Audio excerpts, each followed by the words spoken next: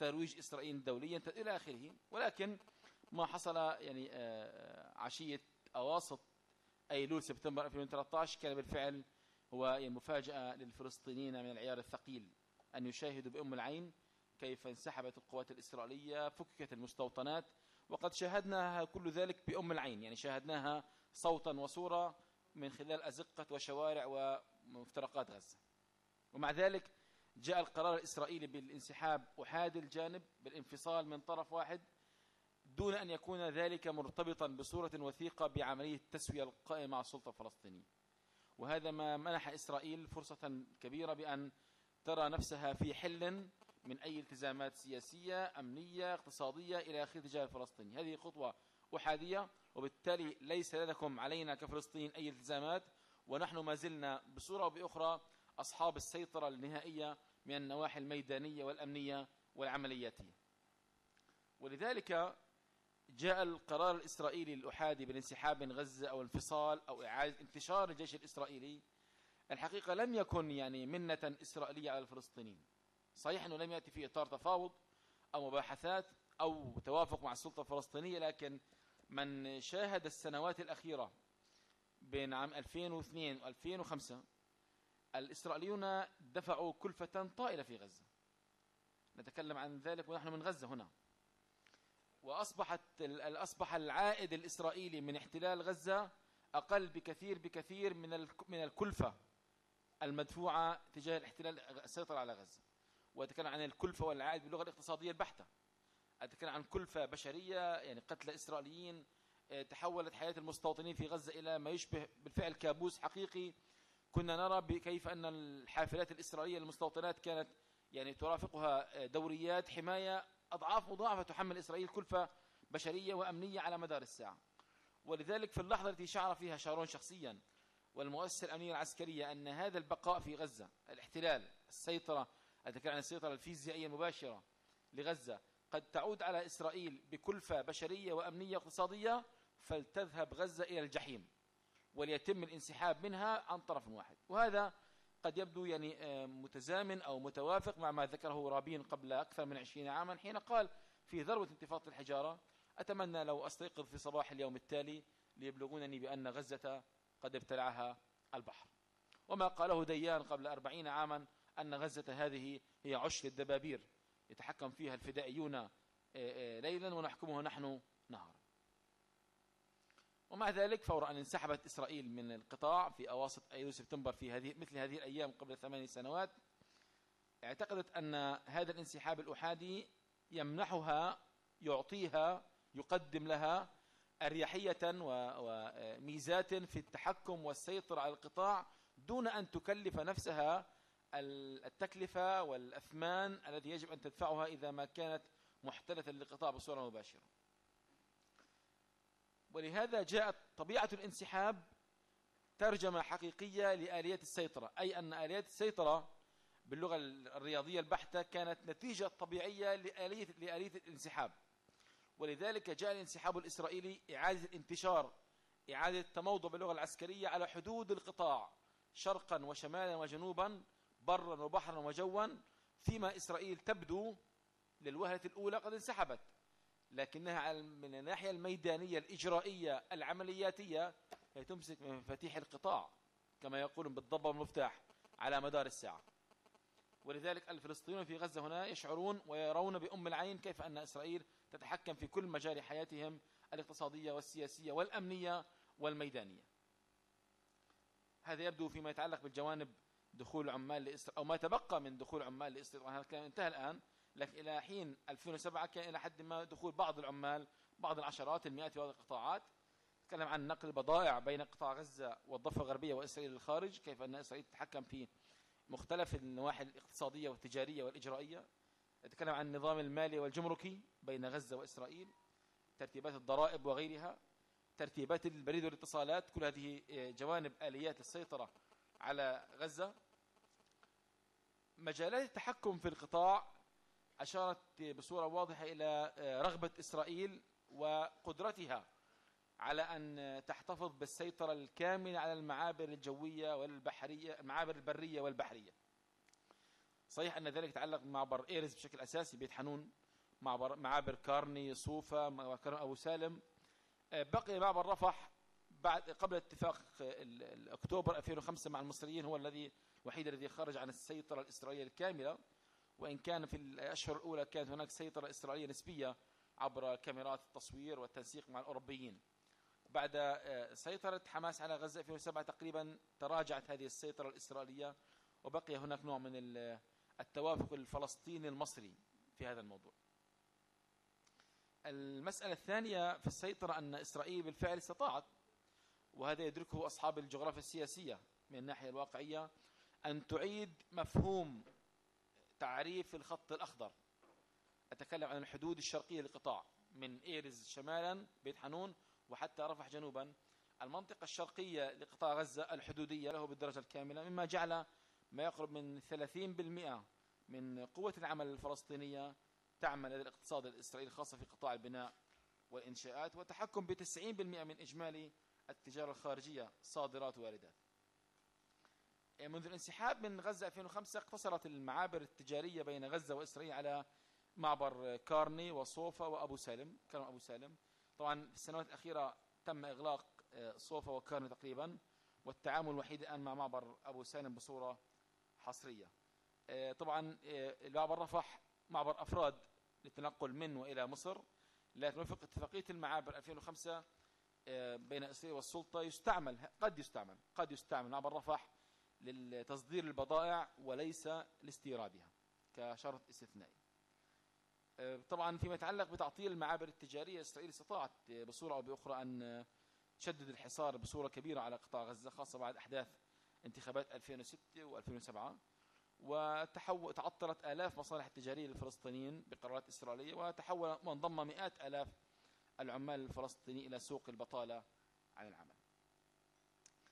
فيما يتعلق بسجل السكان، هو آلية قد تبدو غير مرئية لكثير من المراقبين من آليات السيطرة على قطاع غزة. سجل السكان متعارف بأن إسرائيل ملتزمة أو مستمرة بالسيطرة على سجل السكان المشترك للضفة وغزة، رغم أن اتفاق أوسلو منح أو حول الصلاحية الرسمية لهذا السجل إلى السلطة الفلسطينية، لكن بعض الصلاحيات ما زالت حتى اللحظة بيد إسرائيل.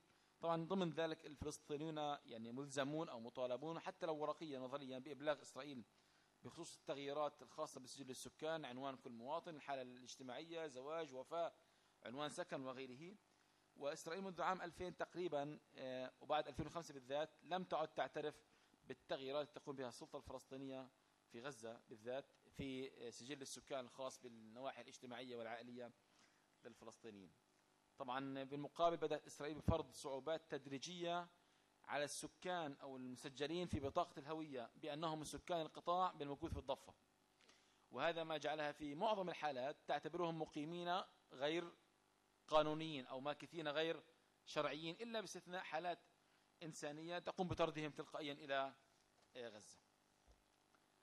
أيضا من آليات السيطرة المتعارف عليها عند أهل الكار الاقتصادي موضوع الجمارك. منذ اتفاق باريس 94 إسرائيل مسؤولة تقريبا عن تحديد نسبة ضريبة القيمة المضافة للجمارك المفروضة على البضائع المخصصة وجمعها لصالح السلطة، وبالنهاية تحويلها إليها شهريا، مما يستخدم كما شهدنا في السنوات الأخيرة كوسيلة عقاب وابتزاز للسلطة الفلسطينية، تحولها متى شاءت، توقفها متى أرادت. وبالتالي إسرائيل باتت وفق اتفاقية باريس مسؤولة عن إعطاء الجمارك والإعفاءات والقيمة إلى آخره. عند الانسحاب من غزة وفرض الحصار في 2007 أغلقت إسرائيل ما يعرف بكود الجمارك المتعلق بالقطاع في منظومة الحاسوب الحكومية، ما يعني منع استيراد البضائع مباشرة لقطاع غزة، وهذا أثقل كاهل الفلسطينيين كثيرا عموما وكاهل التجار والقطاع الخاص ورجال الأعمال. وبالتالي اليوم في ظل الضغوط الدولية ومنظمات حقوق الإنسان والمنظمات الإنسانية باتت تسمح باستيراد عدد ضئيل فقط من البضائع لغزة وتمنحها إعفاء من الضرائب تحت عنوان أنها بضائع إنسانية. الآلية السادسة والأخيرة وهي الآلية السيطرة الأمنية والعسكرية.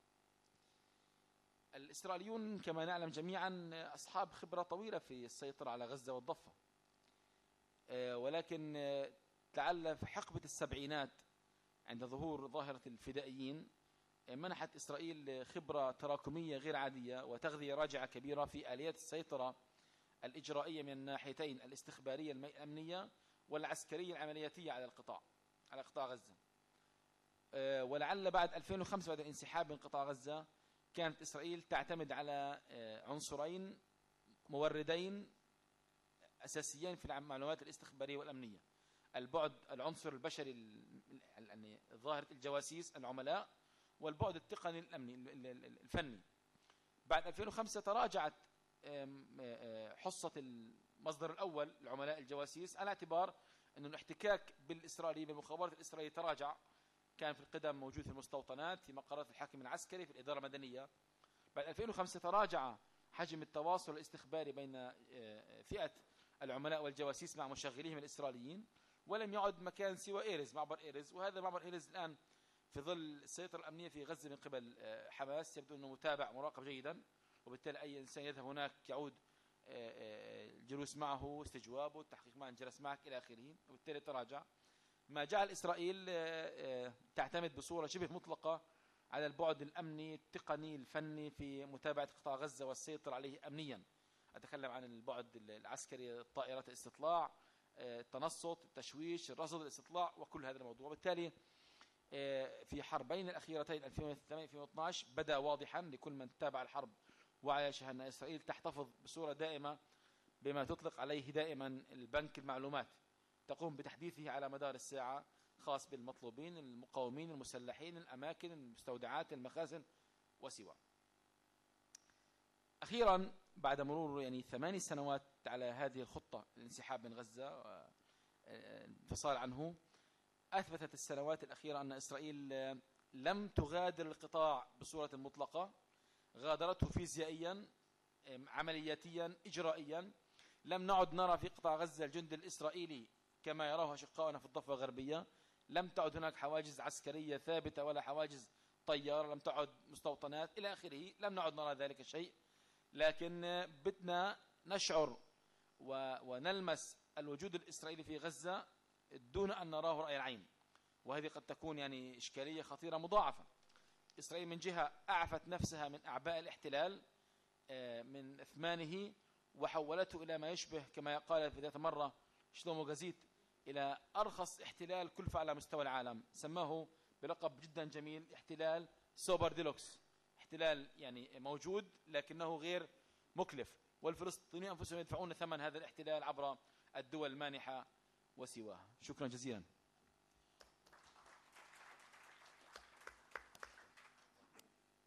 شكرا جزيلا، وشكرا للأستاذ عمر أيضا.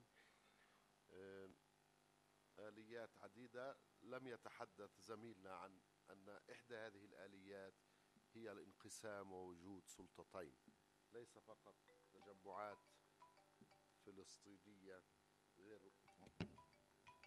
محددة الهوية أو أحادية الهوية، ولكن هذا الانقسام هو أحد الآليات الكولونيالية المستخدمة تاريخيا والمشهورة بفرق تسد. فهل وجود سلطتين في الضفة وفي غزة نتيجة خطة الانضواء الشارونية هو جزء من آليات التحكم والسيطرة المستخدمة إسرائيليا، وكيف ذلك ليس فقط من خلال ما تم ذكره مشكورا للأدوات الجمركية والتقليدية المستخدمة؟ شكرا. ننتقل مباشرة لصديقنا الأستاذ شهوان حول العمل السياسي والقانون الفلسطيني ما بين التكيف مع واقع أوسلو وتجاوزه. مشروع مساء الخير. طبعا متحدث أخير دائما صعب بيكون عليه الموضوع، لأنه الناس شوي تعبت وصار حديث كثير، فهل بده يختم بنفس الدوز وبنفس التون إنه الناس تطلع محبطة بالمرة، ولا شوي يعطي شيء من أمل وبقايا أمل؟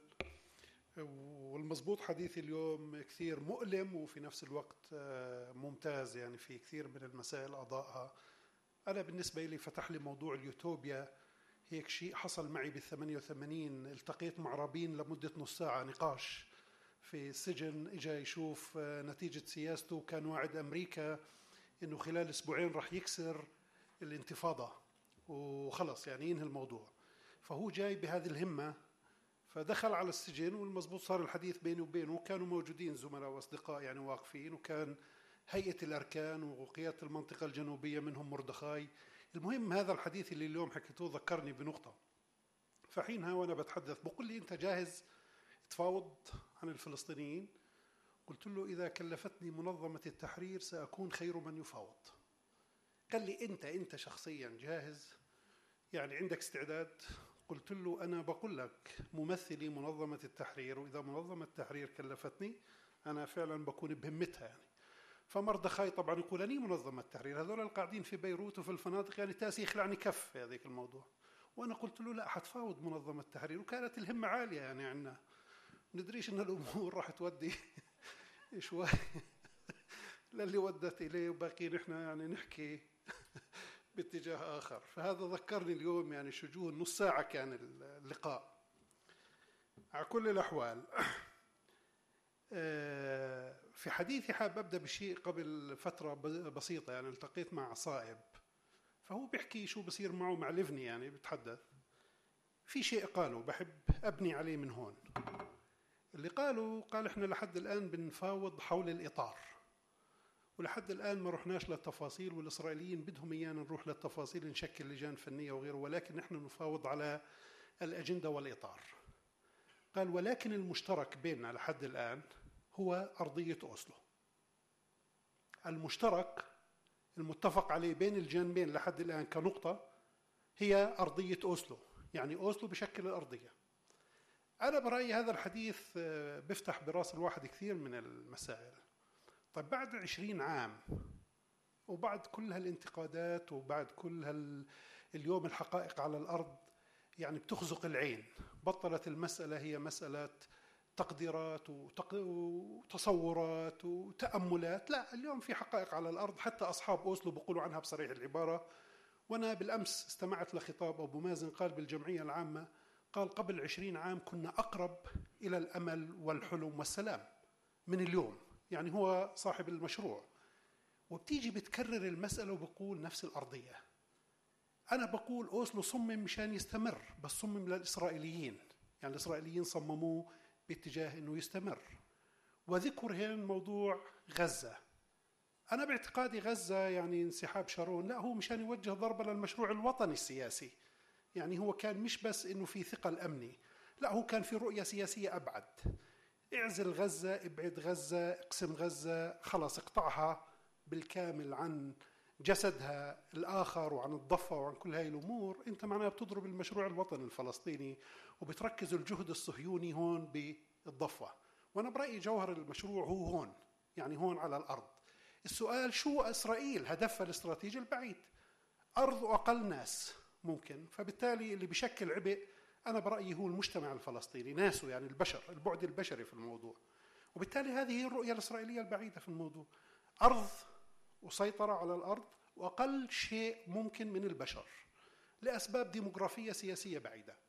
وبالتالي إذا بنشوف أوسلو، صمم أوسلو لهذا خدمة هذا الهدف، إنه البشر والمجتمع يعمل له إدارة ذاتية مدنية غير وغيراته تتولى مسؤولياته، وسيطر أنت على الجزء الآخر من الأرض وخلي يدير حياة السكان، وزيح عن كاهل المحتل ما يسمى بثقل وأعباء الاحتلال بالمعنى القانوني والأخلاقي والسياسي والإعلامي وكل هاي المسائل. وبالتالي تشكيلة الموضوع حكومة فلسطينية أنا برأيي هي جاية في هذا الإطار، في هذا الرؤية، وإلا يعني كانت الأمور أقل ما يمكن بتأخذ أبعاد مختلفة.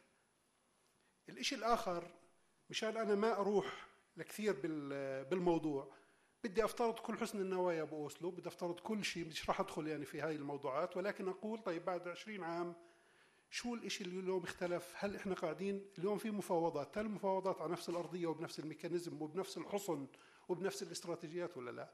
أنا شايف هي قاعدة بتخلق. ماذا يتوفر لدينا كفلسطينيين من أجل أن نتجاوز هذا الإطار أو هذا القفص؟ أنا بقول اليوم وضعنا، إذا كان تشخيص الدكتور الخالدي الصبح قال إنه الظروف كانت عالمياً الأحادية القطبية اللي صارت بعد الحرب الباردة وانتصار أمريكا وإقليمياً كذا أفضت إلى تصور ما فلسطيني مشان يكون له مكان في الوضع.